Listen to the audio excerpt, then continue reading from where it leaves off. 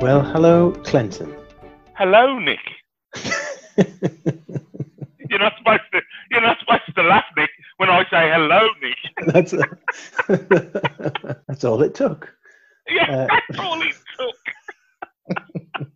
So we've got a new podcast here, haven't we? ComChats by ComCats or Community Catalysts.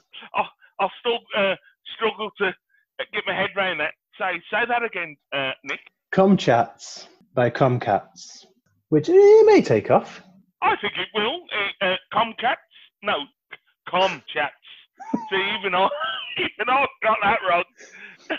What a double act. So ComChats is about hearing from interesting people in the sector, the social sector, who've invested their lives and their careers into supporting the growth and development of community, really. So we're going to speak with some really interesting people over the next few weeks. And our first episode today is an interview with Pip Cannons from Somerset County Council. Pip is the Strategic Manager for Commissioning in Adult Social Care.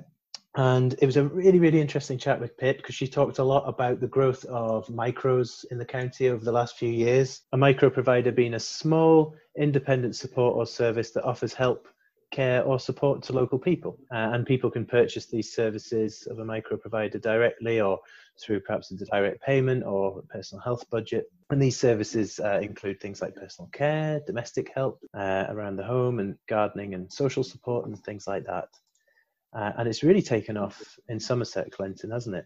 She described some magical networks appearing and how the council helped facilitate them, but also how they have taken on their own self-management of this and how community catalysts especially help support this to nurture, to grow, and now they're thriving. And Pip was telling us something like 587 micros they've got there now, supporting 4,000 people across the county. So an enormous network. I think it's absolutely brilliant.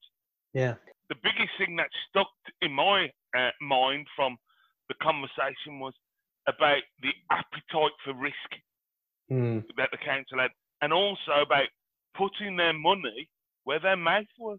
Mm-hmm. That's, to me, it's easily said, and there's a saying, don't tell me, show me. And I think they are showing. And that reminds me, and I think it sums up really beautiful, a quote by Martin Luther King. And he said was, we are caught in inescapable network of mutuality, tied in a single garment of destiny.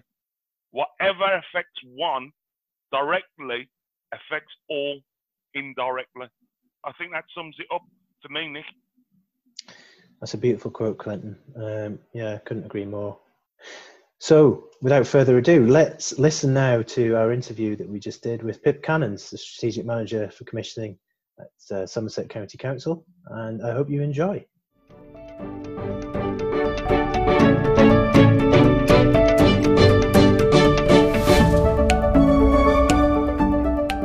Pip, we have got some quickfire questions just to try and get to know you a little bit before we get into the meat of the interview, where we start asking the more serious questions. These quickfire questions kept us up all night. Burning questions. These are probing questions. Pip, have you got any pets? I have, yeah, absolutely. Outdoor pets only, no indoor pets. Okay. So, currently have 2 guinea pigs and 1 pony. Wow. Pony. Wow. Okay. Okay, Pip. What would be your favourite meal? Oh, my favourite meal is pasta and green vegetables. What, pasta and green vegetables, did you say? It's my go-to. Afraid so. Yeah, absolutely. And it's absolutely the worst thing on the hit list for my children.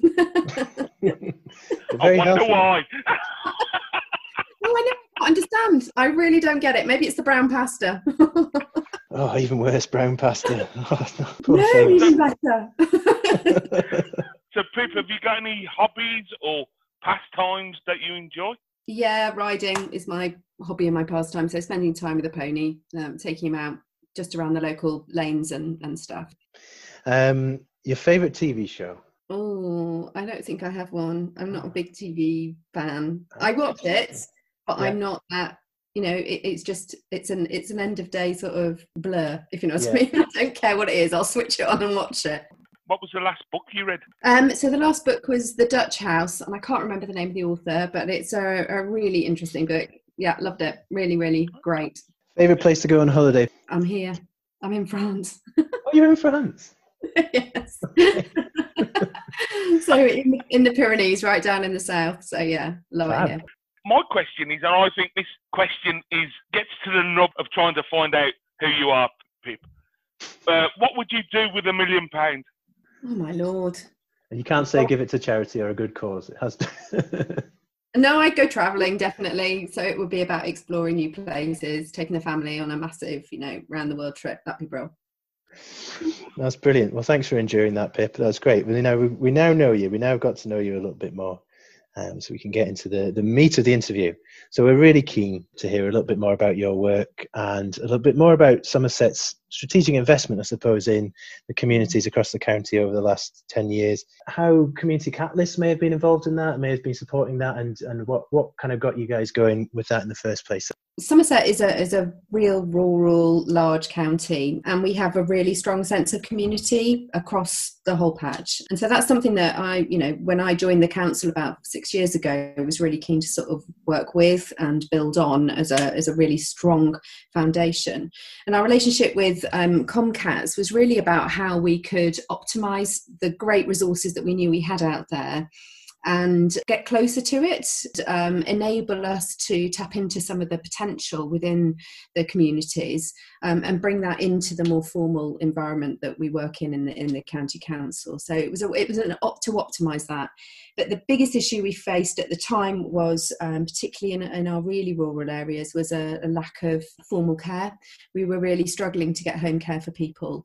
And so the opportunity with Comcats was about tackling that in a very specific rural area. So in West Somerset, where we've got the moor and a lot of isolated settlements, and it's quite sort of dispersed population, if you like, but a very ageing population with high need for care, and we just couldn't get the care in there that we needed.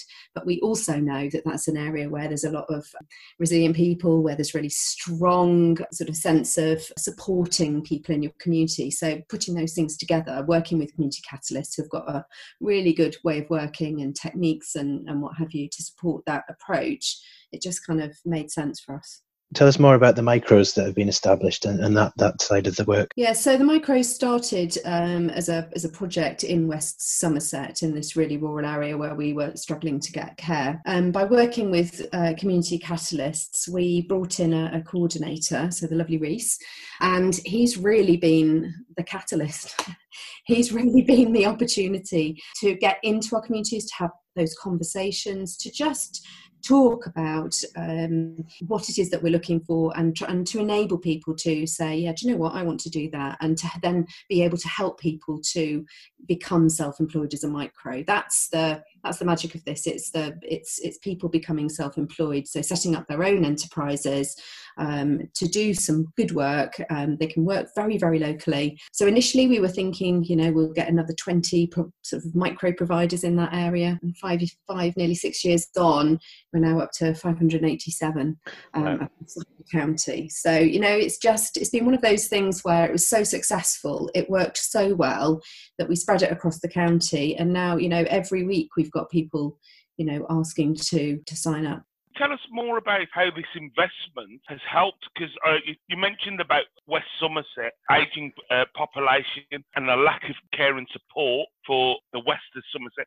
Would I be wrong in saying the west of Somerset would have rural inequality issues? Yeah, absolutely. So it's one of the most rurally deprived parts of the UK. And in fact, we've got some funding to help overcome some of that.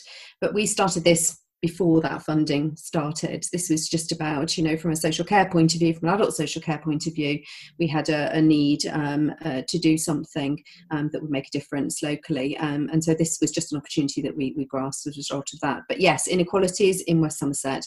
It's an ageing population. It's one of the fastest ageing populations in the UK. A dispersed, low income, below the national average income per household. A lot of families with children on free school meals, etc. And how has this investment helped to address some of that health inequalities that you've just described? I think by having care that's close to home, it means that you're matching up local need and local assets close together. So you're creating an environment that's sort of very supportive and enabling people to get independent care, yes, close to them that they can then sort of work with, talk to. It sort of just builds up that relationship and that trust locally. So in terms of how it's helped health inequalities, it just means that we've now got care available that we didn't have before. And through that, we've created a network of micros across the whole county though now. So this is about joining up the whole. In every single community now, we've got micros that will support people as well. How did you take the first step to, building on micro providers? Because you just mentioned now you've got them all over. I suppose that's just about taking the bigger picture. At the same time as starting the micro project, we were also looking at how we could do better with adult social care generally. So a larger project that I was running at the time was about how can we make the reducing budget go further, meet demand, which was ever increasing, and also improve outcomes. So this is at the time that we were introducing the Care Act. So we wanted to change the way that we were working in adult social care anyway. We wanted to become much more focused on communities and local support, enabling people to live at home, promoting independence, all of these sorts of things. So the micros became part of that mix of solutions that I felt we kind of needed. And so out of a project that initially was sort of 6 months, came up with some principles, working very closely with the adult social care team in West Somerset as well. This was separate to the micro project initially. And that was very much around how we could reach out, how we could do things differently. And as part of that, it became very apparent that we needed to tap into local support through local networks, etc. So we've got a village agent that was operating in West Somerset, so we tapped into her, and then through her we linked into the micro. We sort of just linked it all up. So we had micros operating, we've got the village agent, we have the adult social care teams, the primary care teams, the community health, and just linked it all up, joined up those conversations so that we are effectively working better as a system and using the resources that are available to us. In terms of spreading it then, it worked there, and if it can work in rural West Somerset, I didn't see why it couldn't work elsewhere. So it was then about taking it to the different teams and areas. It was about, particularly for the micros, that was about going into communities, into parishes, parish meetings, into local community meetings, talking about micros, and then just seeing what the interest was. So we do these startup surgeries all over the place, and it's usually about one a week, and we rotate where they are around the county. We've got 4 districts, so they tend to be in each of the different districts each month. And that's something that Reece, that I talked about before, he helps coordinate, and I've now got additional resource working with him. Do you think there's other value, Pip, in this micro approach? So it's not just about the work that they're doing alongside people, but actually it feels like it's building community in itself. And as this network of people are connecting together, they're becoming a community too. Yeah, I think that's the most exciting thing about the micros, actually, is that it's not just about going out and asking people if they want to set up a local business and helping them do that, which is effectively what the micro program is. for me, the magic is that it starts to grow organically, and micros link up with other micros. So what we've now got is networks operating around the county. I think we've currently got about 11, but effectively all we do is facilitate that. So we help set up sort of Facebook groups, WhatsApp groups, what have you, and started facilitating sort of a monthly catch up. But now that kind of operates itself. Each of them are self-managing. And that then becomes a community within a community. And then with the village agents as well, that I've now supported across the county, they link to the village agents, and the village agents link them into other communities. And I suppose care, if we're honest, it's big business, isn't it? Or it can be big business. How has this affected the way that market looks across the county? I mean, it's not been without its issues, if I'm honest. You know, we did this from the beginning because we had unmet need, and it was in a place where we couldn't get care agencies to work. It just wasn't profitable for them to do that. So that was how we started. When we started to spread the concept and ask, you know, anybody in the county if they wanted to sign up and be a micro and support people in their local community, that's when we then started to build the number of micros, and that's when we started to get some potential issues with our formal care agencies. And that then did lead to us having some conversations about, for me, the need for both. I think, you know, that you absolutely need your care agencies to be available in each part of the county. And I always describe it as they create the big rocks. They're the ones that are there for the core care.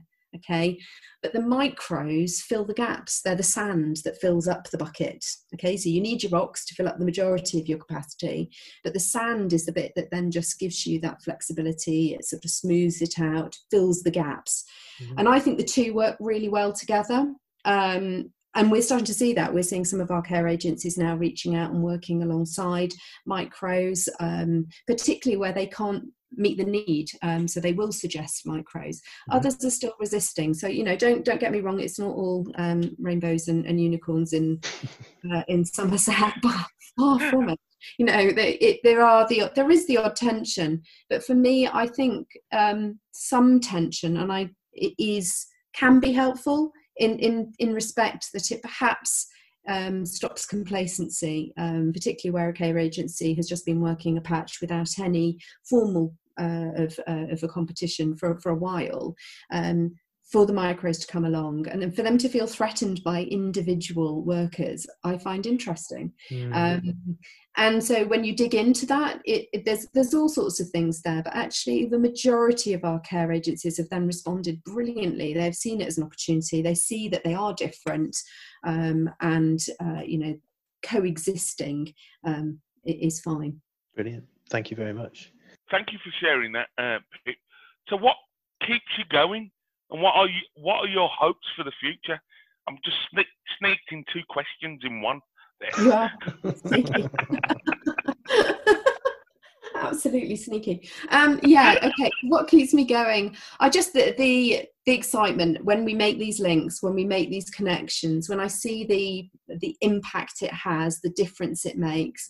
You know, the beauty of this is that it's not just one-dimensional, it's multi-dimensional. That's what excites me. So, you know, the fact that we're creating micros is to support our ageing population and population that needs support at home.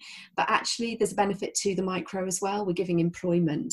So it's sort of, you know, and building communities. By them linking it to the agents, we create this new network of people that are all operating at a community level. We're creating something that's different from the standard care package, if you like. So it creates choice for people, and I think that's great. And it's local choice. So it's about enabling people to get support from someone that they know from within their own community, which is always good. And do you think this work you've been doing over the last few years is it going to help you in the future as we move into a very difficult time now for everyone, for individuals, for their families, for communities, for organisations, local government? What difference do you think this kind of work you've been doing will make in that? And do you feel like it's built some resilience? Yeah, I think community resilience is something that we've talked about a lot over the last few months since we've been in the pandemic situation. And it's just been fantastic that in Somerset we've already had a lot of community resilience, that we've had the networks, we've got these players on the ground already. So actually what we've been able to do is just ramp that up in order to meet the increase in demand. We've already got people on the ground that we can tap into and connect to get to reach out to the people that we need to reach out to. So I think it's been a really valuable test of the system. And for me, it's just, I've been, I thought we were doing well before. The pandemic's just made me think, oh my Lord, the opportunity has just been phenomenal to just show how well established this mechanism, these models, these ways of working are, and also how creative it still is, and the new stuff that's just popping up all the time. So stuff that we've been talking about doing for a while has suddenly just happened. So we've gone online. We're now supporting people remotely where people weren't doing that before. So all of these things have just kind of happened overnight. That's just, but at the core of it, it's all about building community resilience. It's all about helping people to help themselves or get support locally, which means that you can stay at home, you can stay within your own communities where you've got friends and other support around. And people always ask me, so why does it work so well in Somerset? I don't really know the exact answer to that, but I do know there's some key ingredients. And I do think that there's something about the appetite for risk.